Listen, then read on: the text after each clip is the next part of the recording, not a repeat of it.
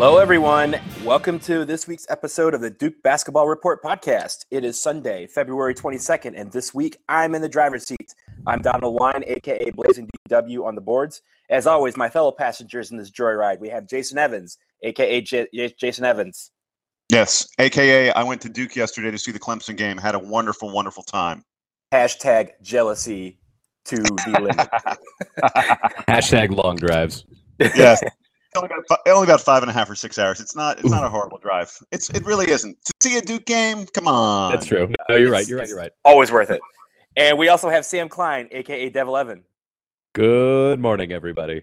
All right. Well, we're all here. Let's get this discussion rolling. Duke, fresh off of the thrilling 92-90 OT victory over UNC, hosted Clemson yesterday afternoon at Cameron. There was no emotional letdown, and Duke had an easy 78-56 victory against the Tigers. We didn't have Jahlil Okafor, but it did not seem to matter. Sam, let's start with you with your thoughts. I think we had the sort of hangover part of the game like right at the beginning and then again in the second half briefly, but the non-hangover parts of the game like severely overwhelmed the slow parts. Quinn Cook was awesome yesterday. I was really impressed with his game, really impressed with Justice Winslow in the first half. You could tell that Winslow sort of felt the need to assert himself in Jahlil Okafor's absence. One of my friends pointed out that it's kind of interesting when Okafor's not playing because Winslow and Tyus Jones are sort of much more able and likely to drive to the hole because Okafor's not taking up space. So we're definitely a different team without him. I mean, we're not kicking the ball inside and bringing it back out a lot. We're really attacking the basket from the perimeter. And so it was good to see that without him, we're still a pretty good functioning team, albeit against a Clemson team that didn't have their best game. They only shot 22% from three, and we played zone the whole time, which was pretty interesting. I don't think Dick Vitale stopped talking about how much we were playing zone. He only punctuated it with discussion about how fired up Mike Krzyzewski was before the game in the meeting that he had with Dick Vitale.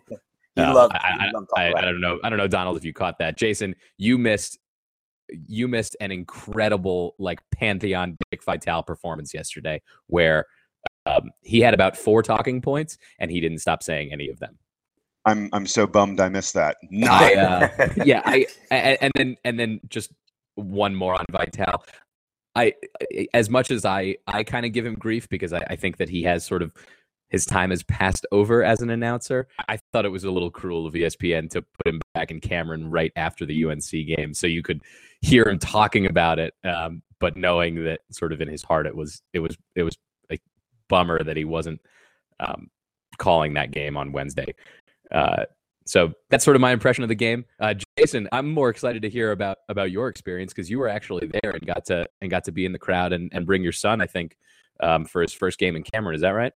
Yes, yeah. And by the way, shout out to the DBR. It was a DBR poster. I'm not going to give his name because I don't want him to be besieged by people asking him for tickets. But there was a DBR poster who said to me, "Hey, Jason, you're a big fan. You deserve to get to go to a game." And I was like, "Dude, thank you very, very much." Really, really nice of him to do that. My son and I came up. We had a fabulous time. The crazies weren't as into it as they sometimes are.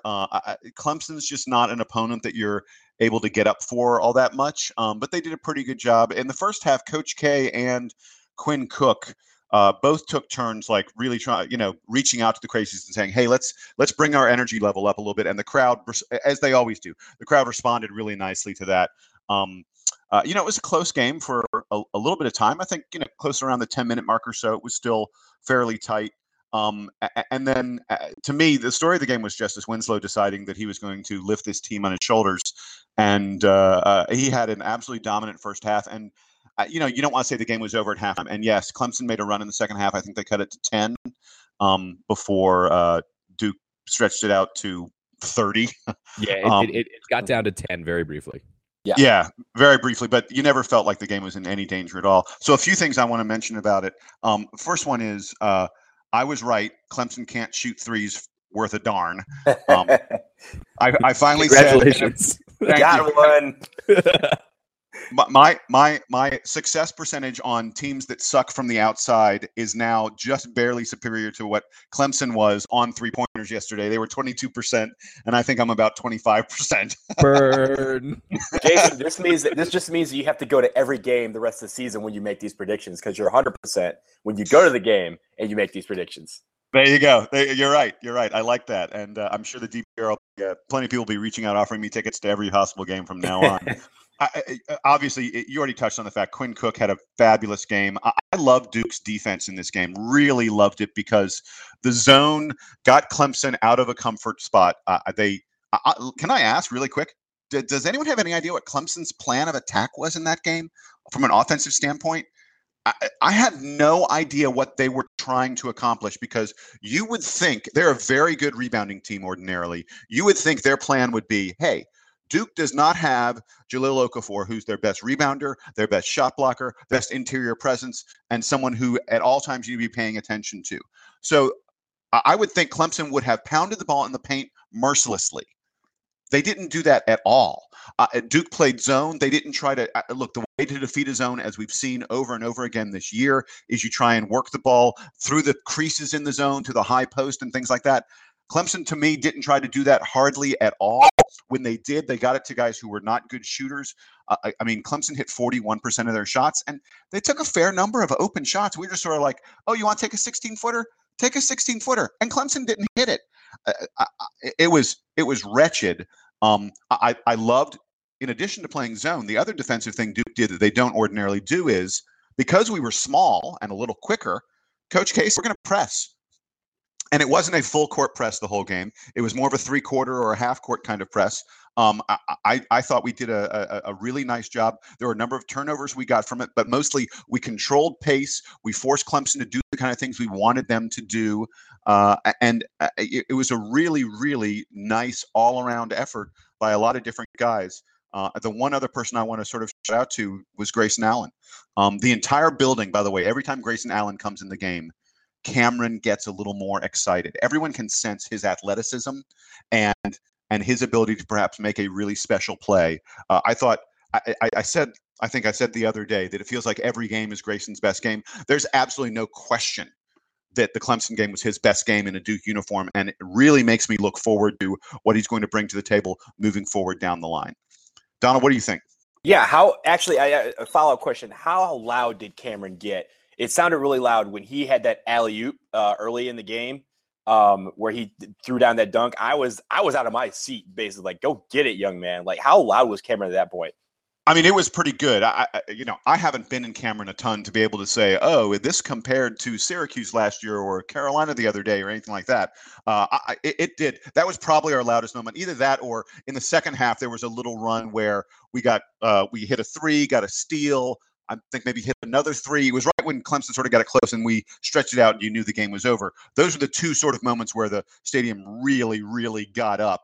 But I thought it was pretty good. My son, who'd never been to a Duke game in Cameron, came away very impressed with the loudness and also the coordination of the crazies. He loved it when they were dancing and doing stuff like that. He really enjoyed that kind of thing. That's awesome. That's awesome. A few takeaways I had from this game. You guys mentioned Justice. You guys mentioned Quinn and Grace Allen. One thing I did find surprising, and I think it was just given the matchups. Marshall Plumlee played 24 minutes and Emil Jefferson only played 16. We saw Matt Jones start and Marshall Plumlee came off the bench, but playing 24 minutes for Marshall, he wasn't really an active part of the stat sheet, but it seemed like he was a very active part of the game when he was in there. The walk-ons, Sean Kelly and Nick Pagliuca, both got to play, and that just tells you how much fun it seemed like it had. Coach K looked like he was having a blast out there. You could see after a turnover, I believe it was Quinn Cook, went over to high five Coach K. Coach K just wrapped him up in a bear hug, and he just looked like he was having a lot of fun on TV. I don't know if it was different there, but it seemed like he just really enjoyed that game. He called it one of the best wins we've had in a long time, and that he couldn't have been prouder. And I think it was given that we had 7 scholarship players. We had the quick turnaround after an emotional UNC victory. But it seemed like the team really responded to his energy both in the huddles and when he was coaching on the sidelines. So I thought that was really cool. And the final thing that I took away was just how awesome Justice was on the glass. He had 13 boards. He was our leading rebounder by a lot, and he was dominating on the defensive glass over everybody in Clemson. And I just thought that was really telling how he stepped up in the absence of Okafor to basically clean up the boards. It's interesting because Justice Winslow has entered a stretch now. I think most folks point to right after Suleiman was dismissed that now Winslow has kind of played like a man possessed the last few weeks, and it's sort of flown under the radar because it's been overshadowed a little bit by Tyus Jones and by Quinn Cook, who have also really emerged recently. Justice is, I think we've said this a couple times. He's sort of back to playing the way that he was at the beginning of the season, and it's great that he's turning it on now, and that he's sort of broken through that freshman wall we thought he had hit in January. So I agree, Donald. I'm really impressed with Justice Winslow. And Jason, thank you for bringing up Grayson Allen, because I think for the first time I felt like he looked like he was engaged on both ends of the floor. He knew where he was supposed to be, and that's really great progress to see from him.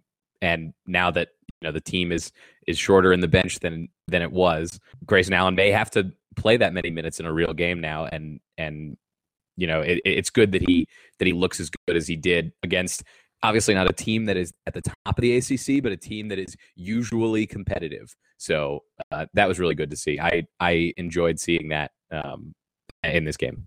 I was going to say, I'm 100% comfortable at this point with Grayson Allen on the floor. I think 2 weeks ago, none of us would have said that. And I think that's wonderful. And let me get back to Justice really quick. And spoiler alert, you will be hearing me talk about Justice probably right toward the end of our podcast. But I think that what has happened with him is that he has recognized that his athleticism allows him to do things that, frankly, no one else on the court can do. And he is confident in his ability to do those things. There were probably at least a half dozen plays yesterday where he was on the move, heading toward the basket. He would go up in the air. One or two Clemson guys would jump. They would go to the ground. Justice would wave to the crowd and then put up a twisting layup of some sort or short jumper, because he's in the air longer than anybody else. He's physical and strong when he's up there. You can't sort of knock him off of what it is he wants to do. I hate to make the comparison. Do you know whose name I'm about to mention, guys? Yep. He looks like a young LeBron. He does.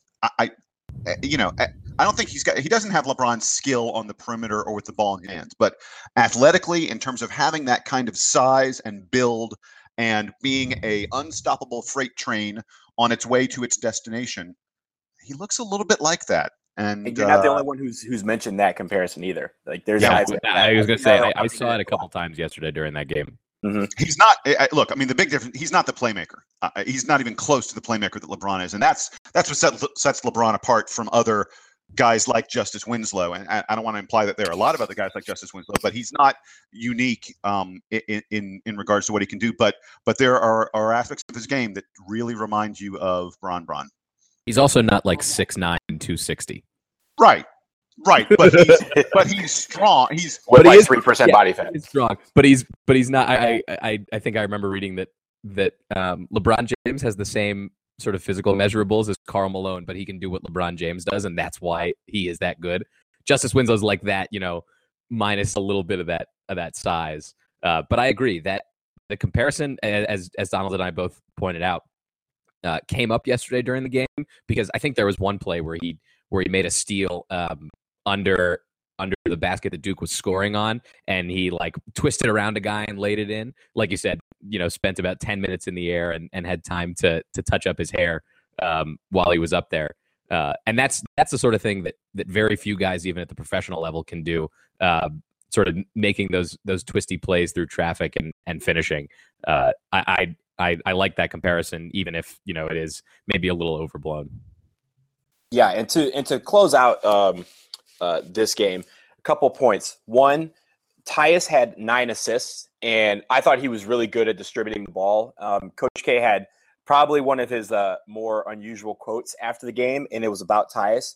He said Tyus needs to be a mother. He needs to tell people, eat this, make your bed.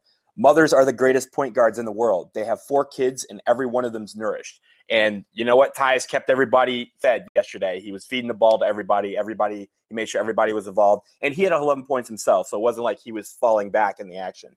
And I think that was really telling that we just talked about Virginia Tech or about this Clemson game for about 20 minutes now and barely mentioned his name. But he had a great game as well, I think. So now we're going to move on. We have a couple games coming up this week. The first one against Virginia Tech. It takes us to Blacksburg, where they are 10-17 and 2-12 in the ACC. Hopefully, Jazil will be back to play in Blacksburg, but that's probably going to once again be a game time decision. This game has been sold out for months. It's the only game on their schedule that has been sold out. So they are obviously ready for their Super Bowl. Sam, you did a little digging on Virginia Tech. What should we expect to see from this game? Yeah, so as you pointed out, their record isn't that great. They're 2-12 in conference. They've lost their last 3 games, all of which were on the road. They lost some early games this season to Appalachian State and to Radford. So Virginia Tech is not the best version of Virginia Tech that they could be.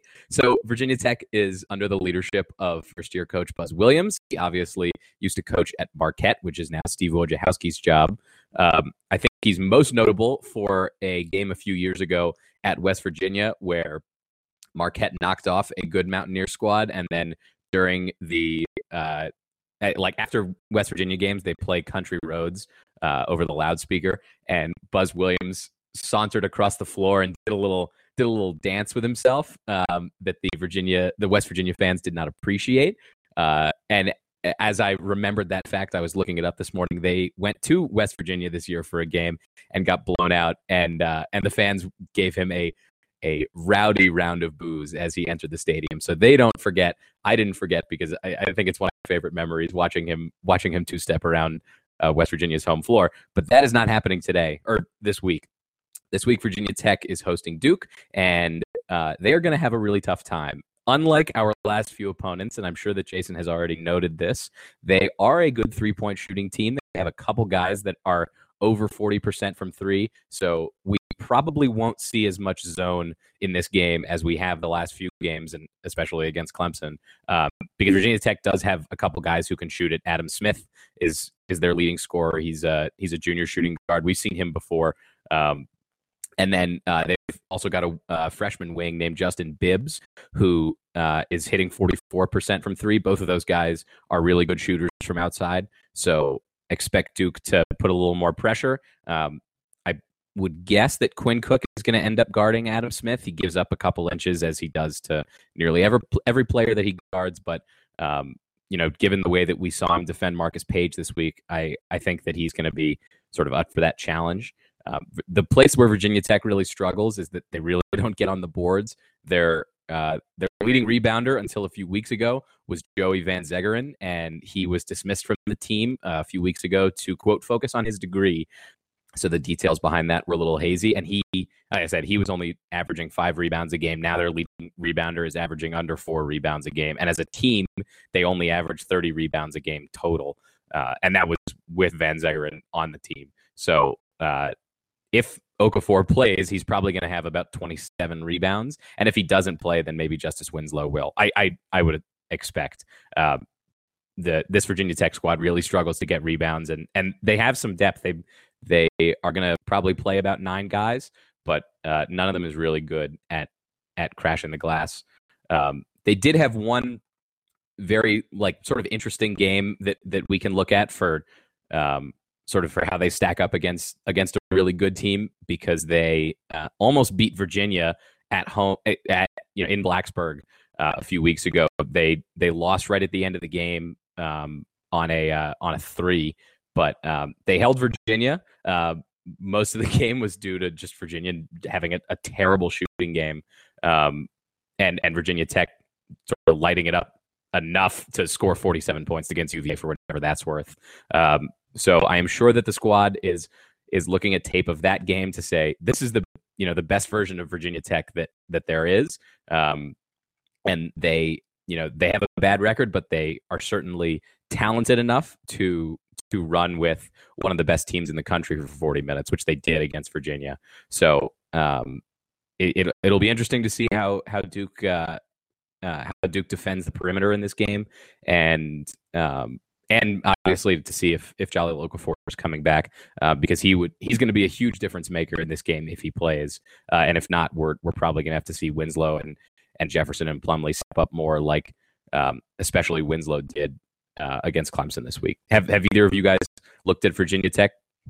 Yeah, I was going to say the only comment I have about Virginia Tech is you were absolutely accurate in saying they're a wretched rebounding team. They don't score very well. They aren't particularly great on defense. I mean, if you look at their scores, you can pretty much book them to score about 50 points, 50 to 55 points, and their opponents to score about 65 to 75 points. That's a that's a bad formula. You don't win a lot of games that way. The other thing about Virginia Tech to me is they've probably packed it in for the season. This is a team that has lost 13 of their past 15 games. They're going nowhere. They've had guys, leaving the team. I can't imagine that Virginia Tech, maybe they get up for Duke because it's sort of their big home game. And you're right. It's been their one sellout all year, and this would be the make the season kind of game. But I don't see how they're going to have the firepower. The really interesting thing I'm going to look for is what Duke does defensively if we don't have Okafor. If we have Okafor, it's probably a moot point. But if we don't have Okafor, I agree with you. I'm not sure that we can go zone the whole time. So if we play a lot more man-to-man, it's going to be interesting to see how we play man-to-man without having, the big body in the middle. And then the other thing I'm really looking for is, when will Emil Jefferson break out of what's becoming a really prolonged and really concerning slump? He had a very nice half against UNC, but other than that, it's been a while since he really had a game where you felt like he had a nice positive impact for us. His game against Clemson may have been his worst game in a Duke uniform. Being at the stadium, there were a number of times he made mistakes, and Coach K immediately turned around and put Marshall Plumlee in the game. In fact, Plumlee got in a little tiny bit of foul trouble in the first half. If he hadn't, I think the 24-16 minute split that they had would have been even more pronounced. I apologize. I went back to Clemson when we're talking about Virginia Tech. But I think the question about Okafor and who replaces him and how we do about that, could be a central one in this Virginia Tech game. Donald, what about you? Yeah, so I've seen a few of their games, and it seems like a lot of their games, they actually have been ahead somewhat late in the game, like including against Virginia, and they just kind of let the other team get back into it, or they just outright blow it. I don't think they respond well to the pressure of being ahead, which is what good teams need to, close out games. But one note that I recalled from yesterday's game is that the team entered yesterday having two game plans for the game, one with Jazilla and one without him. And coaches told them about an hour and a half before the game, go with the without job plan. So I expect that Coach K would have a similar approach to this game. He's going to have two game plans, one for if he can play and one for if Okafor can't play. And then on Wednesday, or basically maybe when they go up there the night before, he'll let the team know this is what we're going with. And I really think it's going to be a game time decision with Jalil. Having said that, I think Virginia still can't handle the athleticism of Justice Winslow, and I think he's going to be the key to this game. I think Emil and Marshall, if Okafor isn't playing, they need to step up on the defensive glass. But I think Ja can be a go-to guy when it comes to athleticism in the paint and on the defensive glass. So I look to see that this game. It's going to be a raucous crowd. I know in the past we've had a lot of fits in Blacksburg. We haven't won every game, but I know all the games there have been fairly close, with the exception of maybe a couple. So I think the team needs to recognize that this is their Super Bowl. This is Virginia Tech Super Bowl. Their fans have been waiting for this game the entire season, and it's clear they've checked out of the rest of it. So I expect to see a team that comes out trying to shoot the lights out against us, and we're going to need to combat that pretty quickly. You guys have any final thoughts? Well, and just to roll it back, I mentioned Buzz Williams at the top. I think Buzz Williams is a good coach, and sort of in spite of his sweater game that we saw a couple weeks ago with that checkered sweater that he wore that really wasn't doing him any favors. But I think he's a good coach. I think he showed that at Marquette. He won some games there, and this program is probably on the rise. But I think it's sort of classic, like first year head coach in a tough conference. They're just a little in over their heads, and they're still trying to figure things out. So I wouldn't be sleeping on Virginia Tech for years, but this year, yeah, they really only just shoot threes well, and even then that's not keeping them in games enough to win more than 2 games so far in conference. They've lost three. They've lost 3 straight games by close to 20 points, more than 20 or close to 20. I know those games are on the road. You look at their record. They've got a lot of other games where they've just been. They haven't been all that competitive. Yeah, they had some where they've been competitive, but this is Division I major college basketball. You're a BCS conference team. You're in the ACC. You should be competitive. They're not good. They're not a good team. I think they've checked out. I think the 3 straight games where they've gotten housed has probably made them check out on the season. They're not beating Duke. I don't know what the spread's going to be. The spread will probably be 15 points or so. I think I'd take Duke in 15. Well, let's hope you're right. That'll be a good, interesting contest on Wednesday night, hopefully with less hard medication than there was last Wednesday night. But moving on, Saturday night, we welcome back Syracuse to Cameron. We played them back on Valentine's Day. We beat them in the Carrier Dome, 80-72. Jason, the first 3 ACC matchups between these two teams were really good games, probably some of the best in college basketball over these last 2 years. What are you looking for in this game, especially given that we've just played them a couple weeks ago? Well, they're going to be in the middle of a really, really difficult stretch of games. So they played us. They then, a few days later, they played Louisville, and they beat Louisville, although it's worth noting that Louisville was missing Chris Jones. They then lost to Pittsburgh at home. Pretty bad bad loss for Syracuse. Not that Syracuse is looking at the tournament anymore, but in terms of having a good season. They are at Notre Dame this week. Then they're at Duke. Then they play UVA at home. Then they close at NC State, and NC State's going to be. I'm sure that they will be looking at that game as a potential resume builder for the tournament. I mean, Syracuse is in a really, really rough stretch, and let's be honest, they ain't playing for anything because they're not going anywhere. One key, we have to, of course, think about whether or not Jahlil Okafor will be back for that game as well. There's talk he may make it back for Virginia Tech. I certainly hope he's back for Syracuse because Rakeem Christmas. Okafor destroyed Rakeem Christmas. Rakeem Christmas is Syracuse's best player and one of the best players in the country. Christmas is going to want revenge for that game. I hope that we will have Okafor to play against him because I would be very afraid if we have Emil Jefferson marking Rakeem Christmas or Marshall Plumlee marking Rakeem Christmas. And then the other thing I'm looking for is can Roberson and Benajay have the same kind of game that they had against Duke the first time? Both those guys had excellent, outstanding games. Roberson was making a number of athletic plays inside and around the paint, and Benajay, of course, went crazy bonkers from the perimeter. Those 2 guys and Rakeem Christmas. It's going to be interesting to see if they duplicate what happened last time, or or in the case of Rakeem Christmas, if he's able to break out of a pretty poor game last time. So much of it comes down to will we have big jump? Yeah, I think you're spot on that key that it is about if we have Okafor or not, and I'm sure that Coach K is he's obviously not going to overlook Virginia Tech, but he is looking ahead and says, if we don't have Jahlil Okafor against Virginia Tech, we might still be okay. If we don't have Jahlil Okafor against Syracuse, you're right, we're digging ourselves a big hole because Rakeem Christmas is not going to succumb to Jefferson and Plumlee the way that he did to Okafor in the first game. So I think that is the big key. I think the other thing that's going to be interesting is to see, like you mentioned, Benajay and Roberson, who broke out in the game against us a few weeks ago. It's going to be interesting to see how the defensive assignments work, if we stick with the zone a little bit more, or who gets the matchups on Benajay. Because if we overreact to focusing on Benajay, they still have Trevor Cooney, who was not as much of a factor in the first game. but we know from watching him that he has the ability to be a big factor in a game, especially from the outside. So is someone getting arrested? That's me. Okay, just making sure.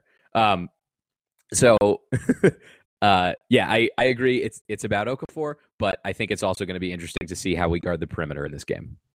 Yeah, I agree, and I echo everything that you guys said, especially about one, can we get Okafor back? Can he be healthy enough to battle Christmas? Christmas had, I believe, he had 29 points yesterday in their game.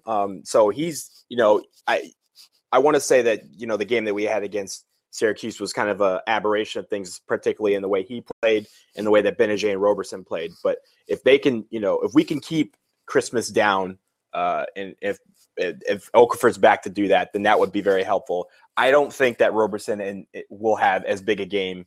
I hope he wouldn't. But my prediction is he wouldn't have as big a game as he did in the Carrier Dome. But I do think that Benajay could not necessarily get 29 points, but I think he could have a good game, knowing that he knows Cameron's rims very well, since he was here for a season and a half. And I believe he played pretty well against us last year at Cameron, if I recall correctly. So I think those are the two games that, or the two teams, the two people that I'm looking for. If they can duplicate their output, then it's going to be another battle. I think it's going to be one regardless. This is one of the games that, when we have the schedule come out in August, we're circling the Syracuse games because they've been great games so far. I have no reason to suspect that it won't be a great game again on Saturday. But I think it's going to be one that I'm confident that we can pull off. Do you guys have any final thoughts? I wonder if this year we're going to get another brief, angry Jim Boeheim striptease like we did last year in this game. Oh, yeah. He needs to have a new coat for that. I heard he's auctioned off the other one to charity. So he's going to need a new coat. Hopefully it's a nice fresh one so we can dissect that one. He launched 1,000 memes with that. It was a great moment. I think it was definitely one of the highlights of the season, from a silly perspective last year. So we'll see if this game can measure up. It'll be really tough. Yeah, I think his suit game better be on point on Saturday, or we're gonna check him on Sunday. So you're warned, Jim Boeheim. Make sure you come correct, Cameron. Otherwise, just don't come at all. But shifting gears, before we wrap up with the Player of the Week, on a lighter note, Friday Nike unveiled their latest Hyper Elite line of jerseys for their premier basketball teams. Of course, we are one of them. They call this line the Disruption line. And we actually got a new set of jerseys that we will wear Saturday against Syracuse. This will be the 6th different combination of jerseys that we will wear on the court this season, joining the standard white home jerseys, the standard blue away jerseys, the alternate black jersey, and the home and blue faux back jerseys, as I like to call them, the ones that look like throwbacks but are very just clean, simple white and blue, blue and white. Sam, your thoughts on the new Disruption jersey and basically all the jerseys we've won this year. Which ones are your favorites? I don't think I'm a fan of the ones we're going to wear this week. I think a lot of folks on the board sort of pointed this out already, that they kind of look like practice jerseys because they're almost too simple. But I am interested to see what they look like, on the guys and in the game. Nothing can be worse than those gray uniforms we wore a couple of years ago in a home game against Maryland, which were the most atrocious things that we could have possibly worn. But in general, I have loved, as you call them, the faux back uniforms this season. I think they look really sharp. And if we just had the white ones for home games and the blue ones for away games, and that was it for our uniform combinations, I would be really, really happy with that. I think that the black jersey thing, I think it came into vogue like kind of in the early 2000s, and like every team then immediately, or not immediately, but over the last however 10, 15 years adopted the black. I don't care for it anymore. And I hope we just stick with those cool faux backs. My feeling on the uniforms is whatever. I mean, they're trying to sell and market, and Nike pays a lot of money to Duke, to support our athletic program and support our coach. If they want us to do this kind of thing, it's fine with me. One of the interesting things, Nike's saying that this is their most technologically advanced anti-sweat uniform they've ever made. There's apparently a special lining inside the neck that will help you with wiping sweat away from your face. And on the sides, they have sort of this weird design on the sides. It almost looks like a tie or something. I don't even know. On the Duke uniform, it looks kind of strange, sort of a weird shape that looks like my grandfather's tie. If you like took an X-ray of it or something weird like that. But there's also like this zone right around your hip where they have special moisture wicking area where you can wipe your hands, on your sides, on your hips, and it'll take away the sweat. I don't know that taking away the sweat is like that huge an issue, but Nike apparently has conquered it completely with these new uniforms. Whatever. I'm a really big jersey fan. A lot of people who know me know that my closet is full of jerseys from every team that I know that I love and support. I really like the jerseys. I saw Kentucky and Arizona wore their versions of them last night, and they didn't look too bad on TV. They didn't look like like you said, the gray jerseys where you turn on and people would be like, which two teams playing? Because this clearly isn't Duke. I think when we wear them on Saturday, you're still going to say, oh, that's a Duke team. It's just kind of a weird, minimalistic looking jersey. But I think on TV, they did look really good. I will note that I was looking yesterday for the blue faux backs, which I agree with you, Sam. I think the white faux back and the blue faux back should be our jerseys forever. I think we should just wrap it up, and those would be our home ones and away ones going forward. I was looking for those online yesterday, and I saw that there's actually a blue set of this disruption line of Duke jerseys. Those are actually the only ones that are on sale right now. And I found it interesting that there is a blue set, and I'm not sure if we're planning on the team wearing them, but they are out there. And I know Syracuse has an orange set, so maybe they will wear theirs on Saturday against our white set. But I like them. I thought they're pretty cool. I obviously want to see how they look on TV, but judging from how the other ones that I've seen so far on TV, they look fine, and you're not turning on the TV and wondering which teams are playing, which I think is the most important thing. I also just wanted to note that I briefly saw the Kentucky uniforms yesterday, and I think you're right. They looked fine, but those warm up vests that they were wearing, the vests, the jerseys, those things are awful. The blue shirt that's underneath, the shooting shirt that's underneath that has Duke on it, that looks really cool. I saw the Kentucky players wearing theirs, and while it said Kentucky on it, it's just simple blue warm up, and that looked pretty cool. But the vests look like I don't know, it looked like Michael J. Fox in Back to the Future trying to go to the prom. Like it was they look terrible. Yeah. Hey guys, before we move on, this is a total non sequitur, but I want to tell everyone, if you haven't already checked this out, Sports Illustrated's Luke Wynn does power rankings every week, and they're really worth reading because, especially for someone who likes statistics, Luke Wynn subscribes to, as a SI writer, he subscribes to a whole bunch of different folks who give him all kinds of really cool, interesting statistical data. His power rankings, by the way, in the wake of the UNC game, he has elevated Duke to his number 2 team in the country. His rankings go Kentucky, then Duke, then Virginia, then Wisconsin. And I'm by the way, as the season winds down, you're going to begin to hear me rant about Gonzaga and how they absolutely positively do not deserve a number 1 seed, but we'll get to that later. But in any event, folks should really check out Luke Wynn's power rankings because he has some fascinating things to say about Duke. He has some really interesting splits on Tyus Jones with Rasheed Suleiman and without Rasheed Suleiman. Since Rasheed Suleiman left the team, Tyus Jones has just his statistics, his numbers are through the roof. He's a 50% 3-point shooter since Rasheed left the team. His assist to turnover ratio has improved markedly. His scoring average is up 5 points a game. So that's really cool. And then the other really cool thing, the reason I wanted to highlight this, and you guys are probably like, what is Jason talking about? Because I didn't warn you about this. He has this incredible pie chart of who passes the ball to Jahlil Okafor, whose feeds lead to Jahlil scoring buckets. Now, as you would imagine, Tyus Jones is first. He's, this is through the UC game. He'd fed Jahlil 67 times, and it resulted in 125 points. Quinn Cook was second, and Justice Winslow. Wait, hang on. That's a huge number. of Well, points. wait. Yeah. Yes. Now, hold on. This is when Jalil scores. Tyus has probably fed him Oh, more okay. than 67 Oh, times. okay. I was When like, he dang. when he feeds him and he scores, it's so Tyus leads the team. Then Quinn Cook, you would absolutely expect that. But the interesting thing that jumped off the page to me was the last guy on the Duke team. At the very bottom of the pie chart is a combination of Grayson Allen, Semi Ojeleye, and Rashid Suleiman, who fed Jahlil Okafor a total of 11 times for 21 points. The reason it's interesting to me is when you think about how much Suleiman was on the floor with Big Ja, um, they played together a lot until Suleiman got released from the team. And here you're bunching Suleiman along with two other guys who barely played at all.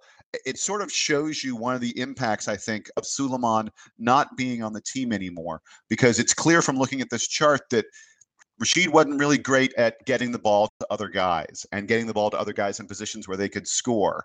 And I just found that kind of fascinating to note. And I recommend folks have a look at what Luke Wynn puts out there because the stats are really, really cool.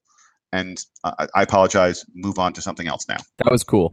Thanks. Yeah, that was cool. I that is a very interesting stat, and in like you said, it seems like our assist output has improved a lot. Just the spreading of the ball around, you can see the flow of the offense just seems a little.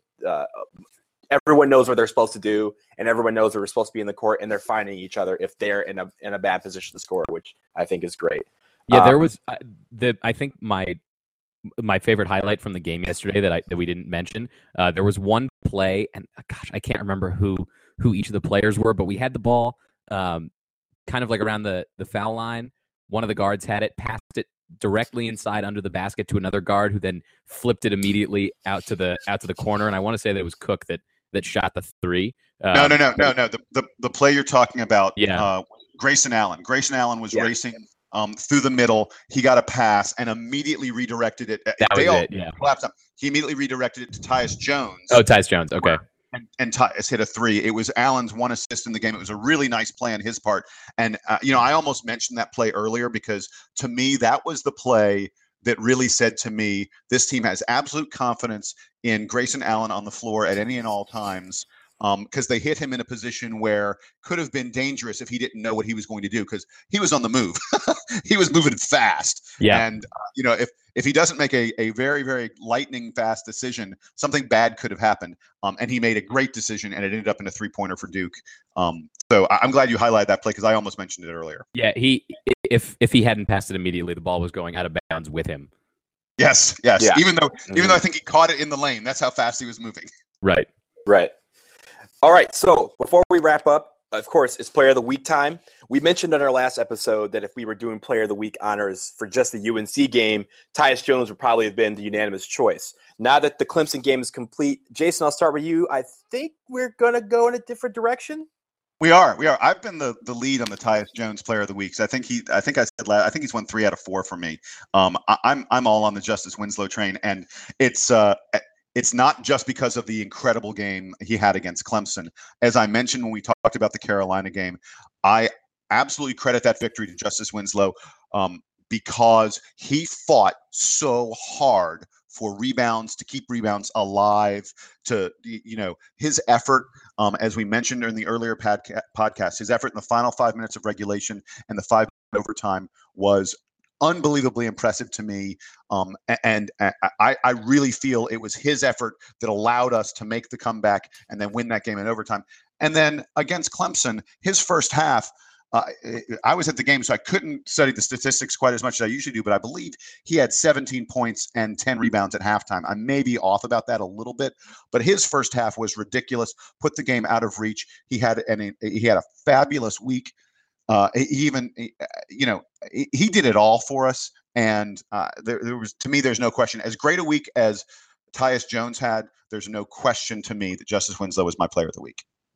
Sam. All right, I am going to take the guy that I think I've taken the most so far, which is Quinn Cook. He had a tremendous game against UNC. He made a bunch of 3-pointers and sort of kept the team ahead offensively. And then in the game yesterday against Clemson, it seemed like he was everywhere. He made a bunch of shots. Obviously against UNC, he had the great defense against Marcus Page that we highlighted on Thursday night. And I say this every week. I'm really impressed with Quinn Cook, the way that he's matured into a leader on this team. I think it was Donald earlier today mentioned that hug that he gave to Coach K. You can tell watching the way they interact now that Coach K is really proud of the way that Quinn has matured throughout this season and over the course of his career. He's really come into his own. He hasn't hit the wall that he's hit each of the last 3 seasons, and it's just such a joy to watch him play. And the one play that I mentioned that my favorite play was that Grayson Allen pass yesterday. One of the other coolest plays was Quinn Cook at the end of the first half making that ridiculous jumper from down near the baseline. So he's had his own highlights. He's played really well in both of these games. So I am going to give Player of the Week to Quinn Cook. Before Donald gives us his Player of the Week, I want to commend you. A great call on Player of the Week. As strongly as I felt about Justice Winslow, man, what a fabulous week. What a fabulous 2 weeks Quinn Cook has had. He's averaging more than 23 points a game in our last 4 games. And my favorite stat about him, our last 4 games, is he has played 40 minutes, 40 minutes, 45 minutes, and then 39 because we blew Clemson out so he could come out in the final minute. Quinn Cook has been Duke's MVP the past couple weeks. A great choice on Player of the Week, and man, is he playing fabulous basketball right now. Are you sure you didn't watch the game yesterday? Because all the stats you just threw out were all things they mentioned during the broadcast. Oh, really? Yeah. They Yeah. they highlighted his playing all the minutes and that what is it, 24 or 23 points per game over his last 4. When they put that up, they had a nice little graphic for him too. Yeah, I was like, man, I knew that I had been picking him for Player of the Week, but I didn't know that he was killing it like that. They talked about him a pretty fair amount. I have TV playing in my head at all times.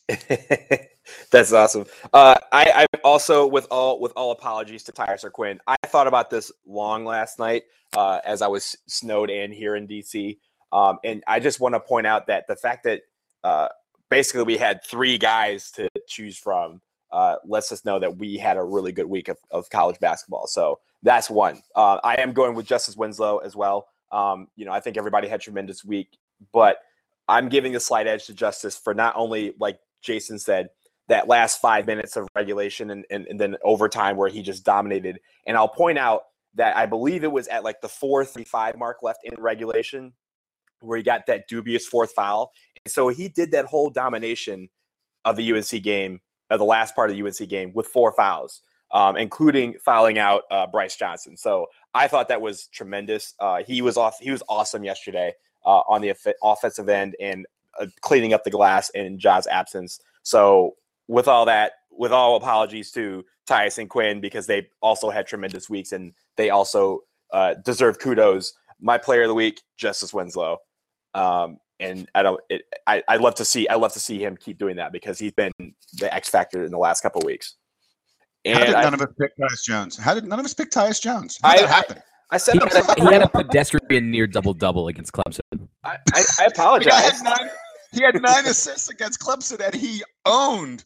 He had a game. He had one of the greatest statistical games we've ever seen against Carolina. How did none of us pick him? Maybe if he had 10 assists, maybe we could have got more recognition. But I don't know. I honestly, I sat here and I was like, I think someone's going to pick Tyus, and I think I tried to hedge my bet by picking Justice because I figured somebody would pick Tyus, and I think we all were thinking the same thing. Yeah, I figured that one of you was going to do it, and that I just really wanted to talk about Quinn Cook again.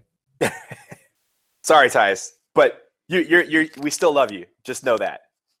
But that is going to do it for this week's Duke Basketball Report podcast. If you haven't yet, you can subscribe to us on iTunes or Stitcher Radio, and please leave reviews. It helps us become more visible. This week, guys, we are actually the 125th on the rankings for most popular college sports podcasts. Last week, we were unranked, so that is a meteoric rise in the world of podcasts on iTunes. We even overtook, I believe, Sam, it was the TarHeelBlue.com podcast. Yep. Whatever that is. Hey, that's pretty awesome. Who's number 124? We're coming for you. Oh, I'm actually Inside Carolina's podcast is ranked at 29th. So we clearly need to overtake them by March. I think that's got to be our goal. Yeah, and I'd just like to point out that we went from being unranked to basically being Duke football in 2007. So when I pointed this out to my friends yesterday, the inevitable question that came after that was, so who's our Coach Cutcliffe? Who's gonna lift us all the way through the rankings? He's out there. He's going to emerge, and you know what? It's going to be a great rise, and hopefully everybody is along for the ride as we keep going into March. Again, inside Carolina, I'm not worried about number 124. I'm worried about you guys. We're coming for you. I know you're preseason ranked 4. Now you're 29. You feel our footsteps, and we're coming for you. Yeah, hey, how could IC be ahead of us? Did you all hear Roy Williams just destroy his fans yesterday? Oh, man, we didn't even talk about that. All right, time out. We're talking about this. We're not wrapping up yet, y'all. I have never – whatever bus that he bought to put those fans underneath and just basically drive over like a Tonka truck, that was just tremendous. I was watching that, and I was just I was stunned at first, and then I couldn't stop laughing because he was dead serious. It was bad because like you said, it started and you were like, this is incredible. But I'm probably just hearing it wrong. Like I'm not digesting what Roy Williams is saying to the level that I think it is. And then it just kept going. It was like a minute and a half of him talking about how the fans weren't savvy enough to recognize that they ran the 4 corners yesterday, which by the way was very cool. But like it happened, in like 3 seconds. And then he was like, the fans in Cameron were really. He didn't say it exactly like that, but the fans in Cameron are really great. Like, why can't our fans be invested like that? And I think he used the word invested.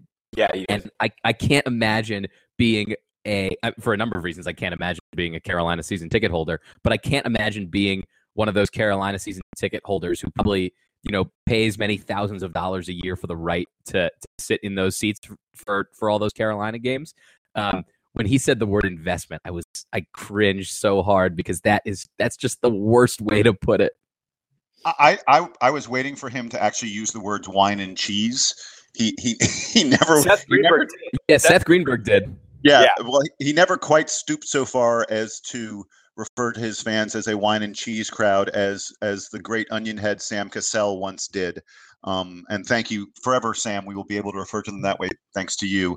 I think we're seeing the stress of losing his mentor on Roy, and the stress of it's been a bad year, couple years.